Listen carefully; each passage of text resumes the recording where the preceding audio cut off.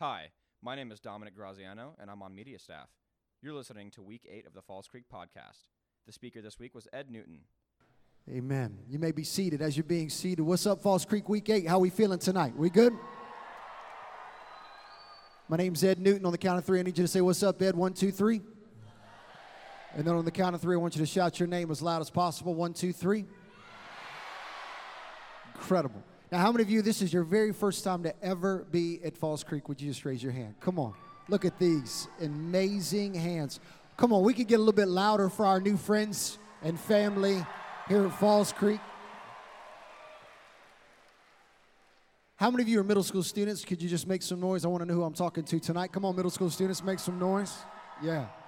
How many of you are high school students? We got some high school students in the house. How many of you are guys, like you are a male nation? Come on, rise up, make some noise. Love it. And all the ladies in the house, shout, make some noise.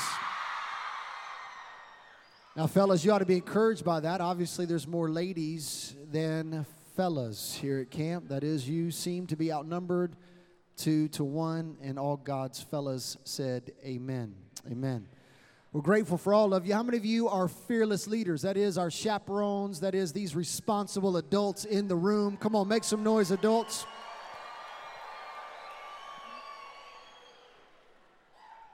I love it. It was almost like you were confused. You didn't know whether or not to like kind of just shout real loud, or all of a sudden in that moment like you're going, okay, I don't want anybody to make fun of me. But here's what you need to know. Adults, this week of camp doesn't happen without you.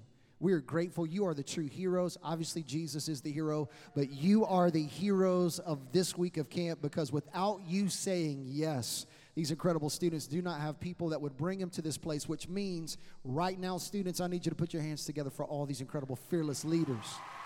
Yeah. Awesome. Now, if we've not met, my name's Ed. I'm a pastor in San Antonio, Texas. Anybody from Texas in the house? Awesome. Yep. And then the rest of you are from Oklahoma. I'm assuming the rest of you are from Oklahoma. Let's just do this. How many of you are not from either two of those states, Texas or Oklahoma? Anybody else? Thank you. Wow.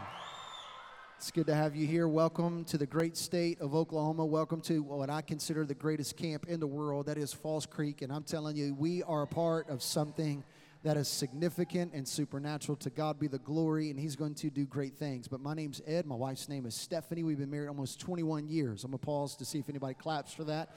Thank you so much. Appreciate that. Thank you for clapping at that. I didn't know if you were going to clap for that or not, but that's significant. Hello. That's significant for me. Almost 21 years. My wife's name's Stephanie. We got 4 kids, London, Lola, Liv, and Lawson. That is, I got an 11th grader. Any soon-to-be 11th graders in the house? Yeah. Some of you are confused by that. You're like, I don't know, all right? Still waiting to find out the final verdict, all right? And then I also got a 9th grader. Any 9th graders in the house? Any 9th graders? Got an 8th grader in the house. Any 8th graders in the house? Yep. And then we have a 6th grader in the house. Any soon-to-be 6th graders in the house? Yeah. Awesome. Such an awkward time. It really is. Which means that I got 2 high school kids and 2 middle school kids, which means that at some level, even though you may not be able to see me from this seat that you're in right now, that is, I am the old dude on the stage. And I just want to say this. There's no greater joy in all the earth to be able to stand and speak, but also pour into you this week. And it's an honor to be here at Falls Creek. My kids have grown up here at Falls Creek. I believe this is my 11th year of being at Falls Creek. I love this place. I love everything about this place. Matter of fact, I still have a fork taped to my microphone because the best is yet to come. Grateful for that. And so for those of you that are just new to what's happening at Falls Creek, what we believe is that God wants to do something in your life. And somehow, some way, for some of you, very much you can relate with my journey. I didn't grow up in church. Both my parents are deaf, hearing impaired. I'm an only child. I have no brothers and sisters. And my mom and dad, yes, were followers of Jesus, but they did not go to a church regularly because there was not a church that offered sign language. That is, a deaf ministry. However, what I am so thankful of is that there were some people in our life that would continue to invite us to church, But I did not come to know Jesus until I was a high school kid. And what I mean by come to know Jesus, I'm not talking about intellectually know about Jesus. I intellectually knew about Jesus, but there's a distinct difference between knowing Jesus here in your head and knowing Jesus in your heart. Come on, can I get an amen from somebody in the house? And as a high school kid, it dropped 16 inches into my heart. That is, I'm still a work in progress now, about to be 44 years old. I don't have this all figured out. I just know this, that Jesus found me when I was not looking for him. That is, my life was forever flipped upside down as a 9th grader, and in the process of that, it wasn't until my 10th grade year that we got involved in church, and I'm so thankful for my very first Christian friend. His name's Sean Callender. He's a pastor in Dallas, and my very first Christian friend began to introduce me to Christian music. Some of the music I was listening to obviously was anti-Jesus music. I didn't even know there was such things as like rap groups known as DC Talk. I had no idea there was Christian radio channels like Z88.3 in Orlando, Florida. I had no idea that there were such things as that. And my very first Christian friend was so patient with me. That is, he pursued me from the perspective of going, Ed, I believe that there's something more that God has in store for you. And he was one of those individuals that cared for my soul. My very first time to ever go to youth camp, I was a senior in high school. And I just want to ask a question tonight, because I believe there's some people in the room that would just go, Ed, this whole Jesus thing, I'm just being honest with you, like I don't really understand it. I'm here because my friend invited me. And can we just start with that? And I don't want to put you on the spot. I'm not trying to embarrass you tonight, but I could so relate with your story. That this whole camp thing, and not only that, but the largest Christian camp in the world, which, by the way, I don't say that like flippantly. This is the largest Christian camp in the world. So like your very first time to ever go to camp or ever be a part of a camp, you're like, okay, my first time to ever go to camp, I go to the largest Christian camp in the world. And you have this idea like, okay, this is a small city. Like we have our own cell phone tower here at Falls Creek. And in the process of that, you're like, okay, what is all this icy date stuff and what's going on with like these volleyball tournaments, and like people lose their ever-loving mind to get that particular award, and it's worth it. Then in the process of all of that, you're like, okay, I have no idea. I don't even speak fluent Christianese, and you're like, I don't get this. How many of you would just be completely honest and go, I've never been to camp before in my entire life, and to be honest with you, like I'm here, I'm thankful that I'm here, but I have no idea what all of this is about. I could relate with you. I just want to know who I'm talking to tonight. How many of you would just be honest about that? Anybody in the room tonight just going, Ed, I've never been to camp ever before in my entire, just raise your hand right now. Come on, don't be embarrassed, don't be ashamed. Come on, it's good. Can we put our hands together for these folks? Incredible. Incredible. And that was me. Like, these people that raised their hand, my first time to ever go to camp, I was a high school senior. But God did something in my life that particular summer that I'll never forget, that ultimately would lead me to this place. My goal ultimately was not to stand on a stage and be some speaker. I just wanted to follow Jesus the best way I knew how. But I knew that in the midst of my journey and all that God had brought me through, that he had something in store for me. I want to speak that over your life tonight. But if you have a Bible, I want to show you from God's Word how God uses people in your life to bring you to Jesus. And so as we get to Mark chapter 2, if you got a Bible, open up to Mark chapter 2. I love that. The tradition stays alive. For some of you, you're like, I have no idea why everybody just cheered at that moment. Several years ago, we just said, hey, can we just lose our mind? Can we just like begin to cheer for the fact that we have a Bible? The number one lost and found item in churches all across America is not umbrellas, it's Bibles. And if we're going to be a generation that turns the world upside down, we got to be a generation that loves God's Word. And in the process of that, we champion God's Word. And as we champion God's Word, what we know to be true is this, is that God's Word is not a book filled with cruel commandments. God's Word is a book filled with sweet solutions to life. Come on, can I get an amen from somebody in the house? And so several years ago, we just started cheering for God's Word. We don't worship the Bible, we worship the God of the Bible. I'll say that again. We don't worship the Bible, we worship the God of the Bible that would give us His Word. And because of that, our prayer is that we would not just underline verses, but these verses would underline us. We wouldn't just read through the Bible would read through us. That's our prayer tonight. And so if you got a Bible, Mark chapter 2, that's why we're going to land there. We're going to look at a few verses. And so every night we start, I'm going to say, open up your Bible. And I just want you to cheer, if that's okay with you. We're just going to cheer and just say, thank you, God, that you would love us enough to give us your word. Mark chapter 2, beginning in verse, amen. Thank you. I love that. All right, come on. It's like we take communion with power bars and some like Red Bull. It's awesome, right? So I love that. By the way, this is not a monologue. A monologue just means I'm talking and you listen. I just want you to know that you got full freedom. At our church in San Antonio, Texas, our people talk back to me. I just need you to know this is a dialogue. So if there's a moment where you're like, yes, I connect with that, it's okay. You want to say something, but like, yeah, keep bringing it, Ed. Whatever you want to say, I just need you to know I believe being ADD is a spiritual gift. So like you're not going to sidetrack me unless a squirrel walks across this stage. I promise you. That's the only way I'll get distracted if something walks across this stage. But as we get to Mark chapter 2, beginning in verse 1, it says, when he returned to Capernaum after some days, it was reported that he was at home. Now, Jesus did not have a home, by the way. Most likely, he's in Simon Peter's house, which, by the way, for those of you that are like, I have no idea who Simon Peter is, he's one of the disciples of Jesus. He's got 12 disciples. And what you'll find out is as Jesus is preaching and teaching, he ends up at Simon Peter's house. And it's there in that moment where all of a sudden folks begin to kind of swell. The crowd begins to move. That is gigantically. That is this massive moment of people wanting to hear the story of how this man is changing what we would know as the known civilization. This guy by the name of Jesus is literally flipping the world upside down. So people come to hear him as he preaches and teaches. But notice in verse 2 it says, and many were gathered together, so there was no more room, not even at the door. And he was preaching the word to them. I want to make this statement. The Word is preaching the Word.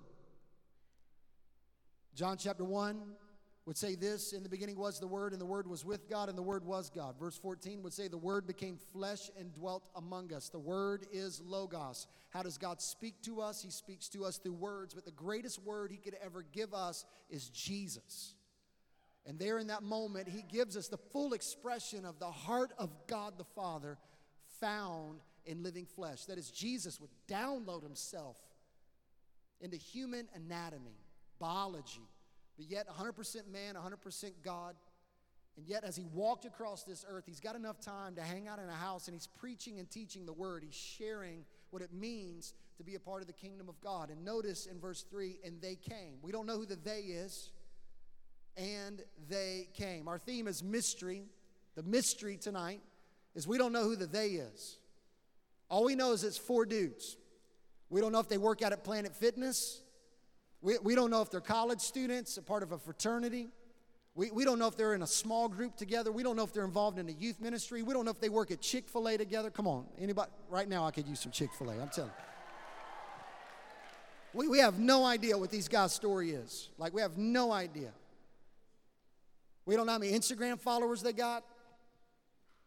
We don't know their Snapchat story. We have no idea what's going on. All we know is this, that these 4 guys are in connection to somebody, and I want you to write this down, point number 1, that they are concerned about. There is a known concern. Verse 3, and they came bringing to him, which we do not know this guy's name, but here's the description, that is a paralytic carried by 4 men. As we talk about this known concern, these 4 men saw somebody, and not only did they see somebody, they chose to serve somebody. One of the things that you need to know is that for all of us in this place tonight, whether somebody paid your way to come to this camp, somebody had a concern for you. Somebody cared about you. Somebody had compassion towards you. For the person that's in the room, which is the reason why I asked the question, how many of you were invited by somebody, or better yet, this is your first time to ever come to camp?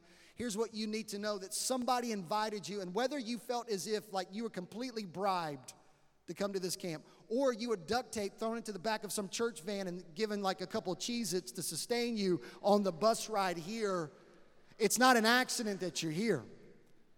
That there was a concern for you. My prayer for us is that we would understand that God uses people in people's lives to show Jesus through you. Your life, my life, is a walking billboard of something.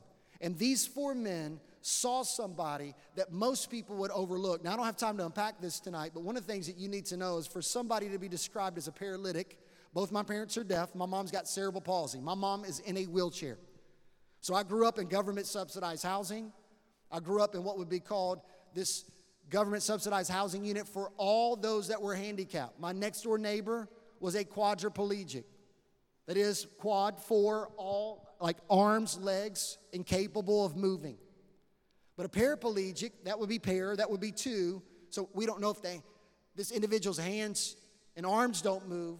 We don't know if their legs don't move. We just know this individual is described as a paralytic, which means in Bible times, and this is jacked up thinking, but this is actually what's happening, that when somebody had a disability or a disease, much like my mom, they would have been considered as if they did something wrong, like God punished them, judged them, or to say that you maybe have not done something wrong, but your mom and dad did something wrong, and so God got your mom and dad's attention by inflicting pain and punishment to you. And can I just correct that? That's not what the Bible teaches. The Bible does not teach that. But there are a lot of people that thought that way. That is, they did not see people that would ultimately be marginalized or even overlooked or unnoticed. But I want you to begin to put yourself into the situation or the scenario or even the mindset of the paralytic. You're like, Ed, I'm not a paralytic. No, listen to me. Apart from the grace and mercy of Jesus Christ, I need you to understand all of us are in need. Every single one of us are in need of something. But you and I cannot get ourselves to Jesus. The Bible says in Romans 3:10, none righteous, no, not one. Romans 3:11 says no one seeks after God. So therefore, Ephesians 2:1 is true. We are dead in our sin. Which means that in and of ourselves, we cannot muster up strength and energy to come to Jesus on our own because our heart is rebellious towards God, which means that we cannot move towards God. Thus, God, and this is what's so amazing about Christianity, Christianity is so different from any other world religion because every world religion says this, you got to move to God. Through your good works and your good deeds, but that's not the message of Christianity. It's not you move to God, God moves to you. God moves to you. And here's how God moves to you. God actually puts people in your life that care enough about you that somehow, some way would become your arms, your hands, your feet, your legs, and begins to make a choice because they see you. I'm looking into the faces, yes, an incredible sea of people. But I need you to know that in this room, there are people that feel as if nobody sees you. But I want you to know this, that as ministers of the gospel of Jesus Christ, as followers of Jesus, we don't walk into rooms to be seen. We walk into rooms to see. And God wants you to know that He has been pursuing you. He's been relentlessly chasing after you. And one of the ways that He has been proving that to you is by putting people into your path that care for you, that see you, and want to serve you. And one of the beautiful things about Falls Creek Week 8 is that every bit of this incredible week of camp is just reminding you that not only does God love you, He actually likes you too. He cares for you. And these relentless, fearless adults in this room, I want you to listen to me, for many of which would have to take a week of camp into a vacation category, which means that they had to give up days that they could be somewhere else on vacation, but chose to vacation in Davis, Oklahoma, Falls Creek, week 8, sleeping in a dorm or a cabin with maybe 47 teenagers that all snore like Chewbacca and would say this is the greatest vacation destination place in the world. You know why? It's not the food, it's not the cabin, it's not the games, it's not this facility, it's not what the majesty of what we get to witness in the hill country is that God has a history of showing up and showing off in this place. And you got some people that have surrounded you that go, hey, you may feel as if nobody cares about you. You may feel as if nobody's got compassion for you. And in the Bible, we're talking about 4 friends. And it may just be 1 friend. It could be 3 friends. It could be 13 friends. It could be 7 adults. But I just need you to know that the reason why you're here tonight is because not only God has been chasing after you, but there's some people in your life that actually care about you. We absolutely care about you. And so there's this shared concern. And the concern is our friend can't get to Jesus that's in that house, and that house is packed out to the gills. Like they're at the door, they're hanging out of the windowsill. And therefore, these 4 friends, not only with a shared concern, and point number 2, write this down. Not only did they have a shared concern, but number 2, they had a shared conviction. A shared conviction. Now, I want you to listen to this in verse 4. Y'all still with me? Say, yeah. Mark chapter 2, verse 4 says this, and when they could not get near him. Now, who's the him? It's Jesus. Because of the crowd, they removed the roof above him, and when they had made an opening, they let down the bed in which the paralytic lay. Point number one, we saw that they had a shared concern or a known concern. Number two, they had a known conviction. When they could not get near him because of the crowd. What I'm so thankful for about these four friends, wanting their one friend to get to Jesus, they did not come to the place where Jesus was at, and because it was too late, that would be the equivalent of walking into this place. There's not a seat available. Now, there's seats available tonight. But it'd be the equivalent of walking into this home. There's no seats available.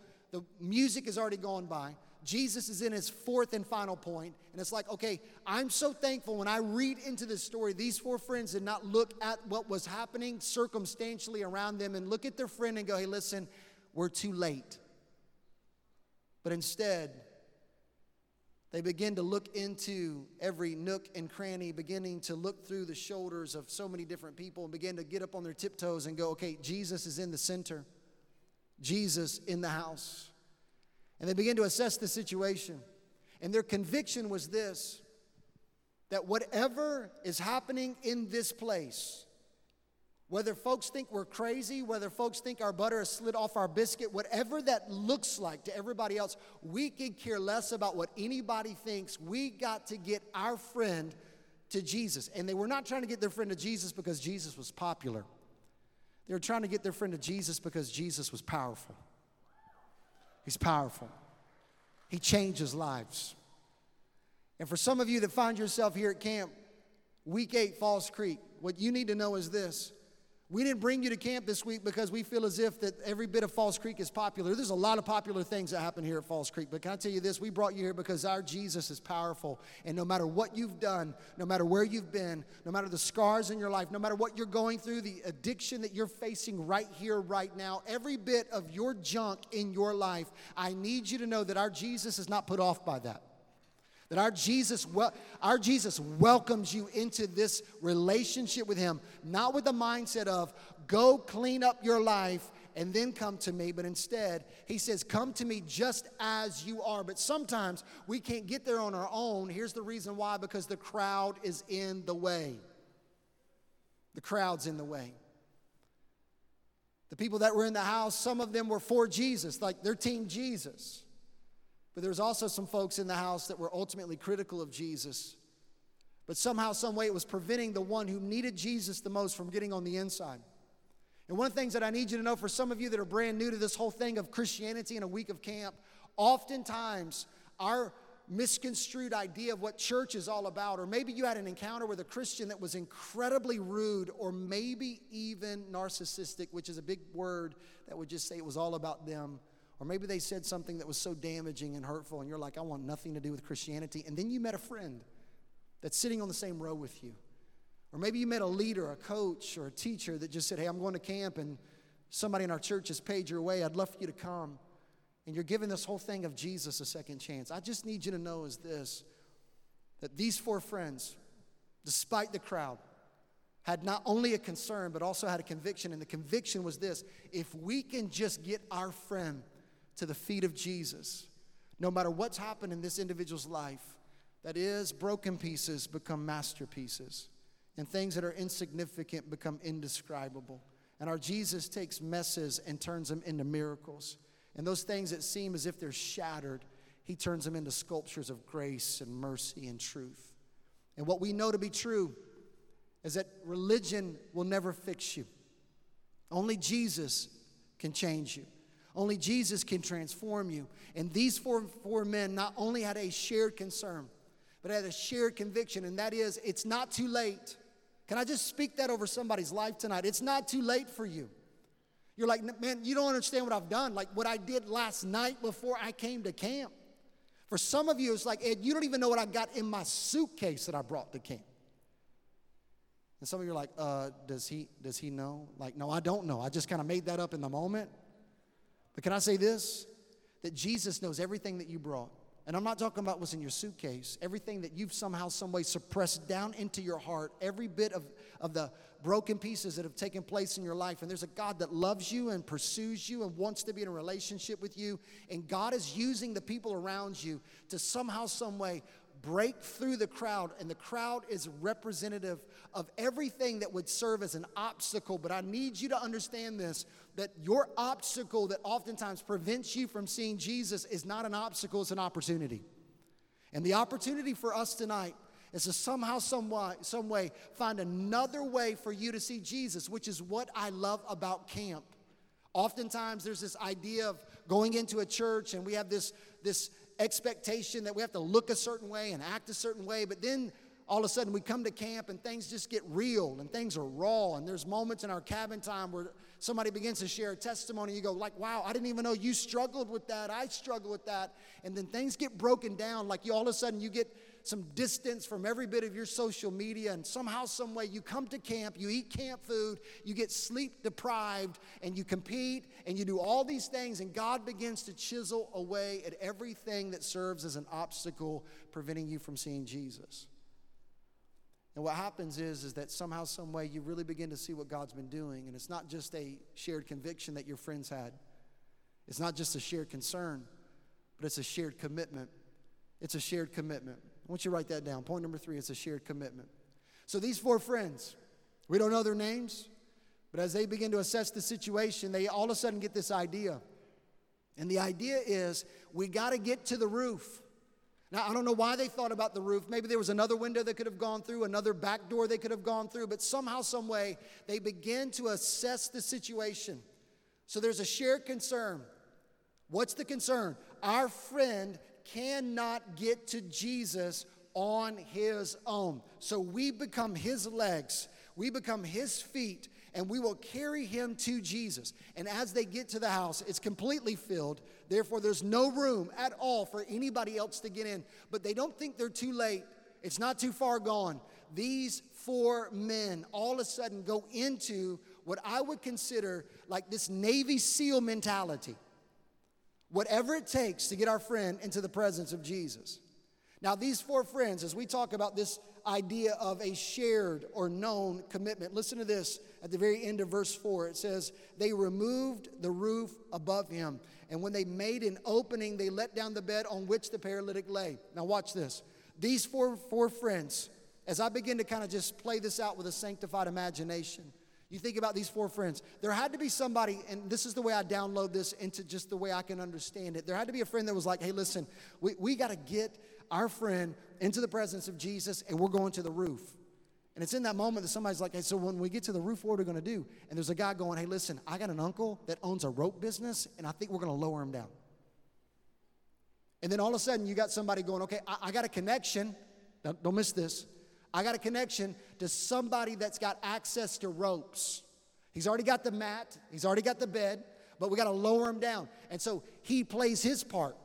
And then the next person goes, hey, listen, you got the rope connection, but here's what I got. I have a construction background, because that hay is somehow intermingled with that clay. And as we begin to get through that, it's going to require some ability to break through that, and that is schematically, I know what it takes to put that together, and I also know what it takes to pull that apart. So watch this. You got somebody with a rope connection, and you got somebody with a construction background that goes, when we get to the roof, I know exactly what to do. And then that third person is not only the rope connection, not just somebody with a construction background, it's somebody with like a pocket protector, protractor, mathematical formula calculator. It's like, hey, listen, I know how to calculate this. That is, because here's the deal. Like, I looked through the window, because this is how this goes down. We got to the door. I looked through the window, and as I was on my tippy toes, I know where Jesus is at, and I've kind of just mathematically figured this out. This home is less than maybe 700 square feet, and Jesus is in the center because, hey, thank you, Tom. Like, Tom, you got a construction background, but if you dig a hole in the wrong spot, we're not going to be able to get Jesus, or that is our friend, in the presence of Jesus, because we dig a hole in the wrong spot, then we got to dig another hole, and that's not going to be good. We got one chance to get our friend into the presence of Jesus. And so somehow, some way, mathematically, this guy's already figuring this out. And so you got 4 people working together, using their gifts and their talents and their abilities. And one's going, I got a rope connection. The other person's going, hey, listen, I got a construction background. The third person with a mathematical formula just that he has already somehow, some way figured out. And he's like, okay, if we lower him down, because we can't just lower him down at the wrong place in the wrong moment. And then the fourth person is going, okay, I'm in charge of counting. I'm going to count because like we got the whole, we've got the moment. We see Jesus, which, by the way, every preacher is always looking for that really cool object illustration, but this object illustration is happening right in the moment of Jesus' teaching. And all of a sudden, Jesus, as he's preaching about the kingdom of God, all of a sudden, these particles of dust started beginning to fall down, and people are like, okay, I hear something, like there's footsteps, and all of a sudden, there's a beam of light that begins to shine in, and then all of a sudden turns into this gaping hole, and there's 4 dudes. Everybody look this way. 4 dudes are like, yep, that's him. That's him. And folks are like, we're having a hard time. And Jesus, this is what I just love this about Jesus, because we don't know this from the passage, but Jesus just keeps teaching as if he doesn't see this. He knows, which, by the way, he's all-knowing, so he already knew this was going to happen before it happened. So he doesn't even look up. Like, they're digging that moment, and all of a sudden, they're digging through the thatched roof, and they begin, and I can just picture that fourth guy going, listen, we got to make sure we go on 3. So I could just picture this because this is how dudes are. Dudes are like, okay, do you mean like on 3, after 3, before 3? Like we get 1, 2, lower, 1, 2, 3, lower, 1, 2, 3, pause, lower. Because if we do not somehow sync this up, one dude is going to lower, another dude is going to hold up, and our friend's going to slide off the mat, and he's going to land on Jesus, and that ain't going to be good. That's not good. We can't have Bill land on Jesus. So 4 guys using their gifts and talents and abilities, working together in cooperation, systematically, strategically, caring for their friend, all of a sudden begin to lower him down. And it leads us to this last point. We'll wrap this up. These 4 friends had a shared concern. They cared for this dude. Number 2, they had a shared conviction, and the conviction is this: Jesus is the only one that can change this guy's life. By the way, can I say this from this stage, night 1, week 8? Can I just say this to you? Jesus Christ is the only one that can change your life. He's the only one. But it is a shared commitment. I want you to listen to me. Oftentimes at a week of camp, it's like it's about the band and it's about the speaker, but I want you to listen to me. We as youth pastors, we as leaders are strategically working together like these 4 men, using our talents and gifts and abilities. And our goal this week at Falls Creek is to do one thing, and that is to remove all obstacles from you seeing Jesus, and to lower you into the presence of Jesus. Not in the wrong spot, not off, but somehow, some way that you would be lowered into the presence of Jesus, and you will embrace point number 4, and that is it's a known confession. What is that known confession? When that moment happens, Jesus says this in verse 11. In verse 11, these words are true. He said this: I say to you, rise, pick up your bed, and go home. Now, I want you to notice what he says in verse 5, and we'll connect verse 5 and verse 11. Verse 5 says this: and when Jesus saw their faith, not just the paralytic's faith, but his friend's faith, when he saw their faith, he said to the paralytic, son, your sins are forgiven. So let's connect verse 5 and verse 11. So this paralytic is lowered into the presence of Jesus, and it's at that moment, like here's the moment. These 4 friends leaning into the hole, they're like high-fiving each other. They're like, yes, this worked. The calculated event, it took place. The construction all worked together. The rope holders, they all worked together. And in that moment, all of a sudden, they lay him right in front of Jesus. And Jesus goes, your sins are forgiven. They're like, whoa, whoa, whoa, whoa. Like, that's cool, Jesus, but like, dude can't walk. Like, that's awesome, Jesus. But we brought him here because he needs to walk. And at that moment, there's this phrase. He says, son, your sins are forgiven. So that's happening internally. And meanwhile, the Pharisees and Sadducees, you're like, yeah, I don't even know who the Pharisees and Sadducees are. All you need to know, they're like Paul Blart the mall cop. That's all you need to know. They're just religious experts that are not packing heat, but they'll tase you in a heartbeat with religion. That's what they do. They're really good at that. They're like the spiritual varsity team, and they make people like me and you feel really bad because we don't know a whole lot about the Bible, and all of a sudden they're grumbling amongst themselves, and Jesus looks at those people. He already knows what they're saying, and he just says this, and just in case you don't think I am who I am, he looks at that man. Now hang with me. Y'all still with me? Say yeah. And at that moment, he looks at this man who's been lowered right in front of him, and he says, rise up, take your mat, and walk. Now watch this. It's at that moment 4 dudes are looking through a hole, and they're going, that's what I'm talking about. And at that moment, that dude, think about this. The Bible says he's a paralytic, most likely because of the fact that he had to be carried. We understand that his lower extremities, his legs and his feet and his ankles did not work properly. And somehow, some way, strength began to get in his legs, strength began to get in his ankles, and he could feel it. Obviously, that is that power rushing through every fiber in his leg. And he begins to stand up, and think about this. Jesus could have said, rise up and walk, but instead he says, rise up, take up your mat and walk. What was that mat? That mat was his past. That mat was every bit of the shame and the guilt of his former condition. Why would Jesus say, rise up, roll up your mat, and walk? Here's the reason why. Because this is our prayer for you, that your past and your struggle and every bit of the scars that you've ever faced, you would understand that God is not the author of evil, but he works all things together for his good. So he'll use your past, and he will call you to take every bit of your pain, every bit of your struggle, every bit of your scar, every bit of your trial and tribulation, every circumstance that you've gone through. And because Jesus gets in the mix, he transforms it, redeems it, glorifies himself through it. And then he says this, I need you to rise up, take your mat, and go back home. And when you walk out of this, now watch this. Here's this paralytic man, rolls up his mat. And could you imagine this? The very door he can't get through because he came through the roof, all of a sudden he's walking out with that mat going, excuse me, excuse me, excuse me, excuse me, excuse me, excuse me, excuse me, excuse me, excuse me, excuse me. Yep, that's me. I'm the guy that was lowered through the roof. I'm walking out of this house. And as he walked out, he goes back home. And could you imagine this? He goes back home because Jesus said, go back home. You know why he told him to go back home?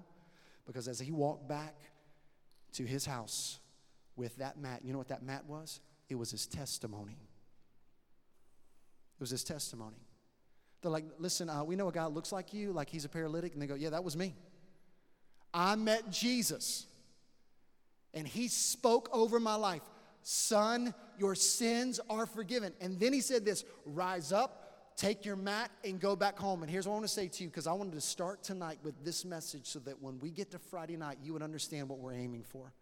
What we're aiming for is this, is that you will know that you are a son and daughter of God, and you would know that Jesus is the only one that can forgive your sin. And he'll call you to rise up, and not just rise up and do nothing, but to rise up and take up your mat. Every bit of your story, your struggle, your scars, every bit of everything that you brought back to this place, that you would understand that God will use that as you go back home so that you could bring more people to Jesus through your story. Can I say this to you? God's got a purpose and plan for you being here this week. Heads bowed, eyes closed for just a brief moment. God, we thank you. We praise you.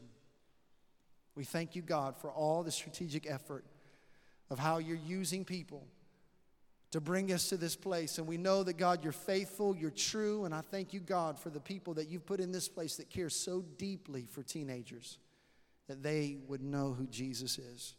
And I pray, God, that every student in this place would hear you call them son and daughter, and they would hear these words that their sins are forgiven when they call upon the name of Jesus. But God, for many in this room, it's just a religious idea. God, allow it to drop from their head to their heart this week through the creative ways in which you will speak. In Jesus' name, and all God's people said, amen. Thanks for listening.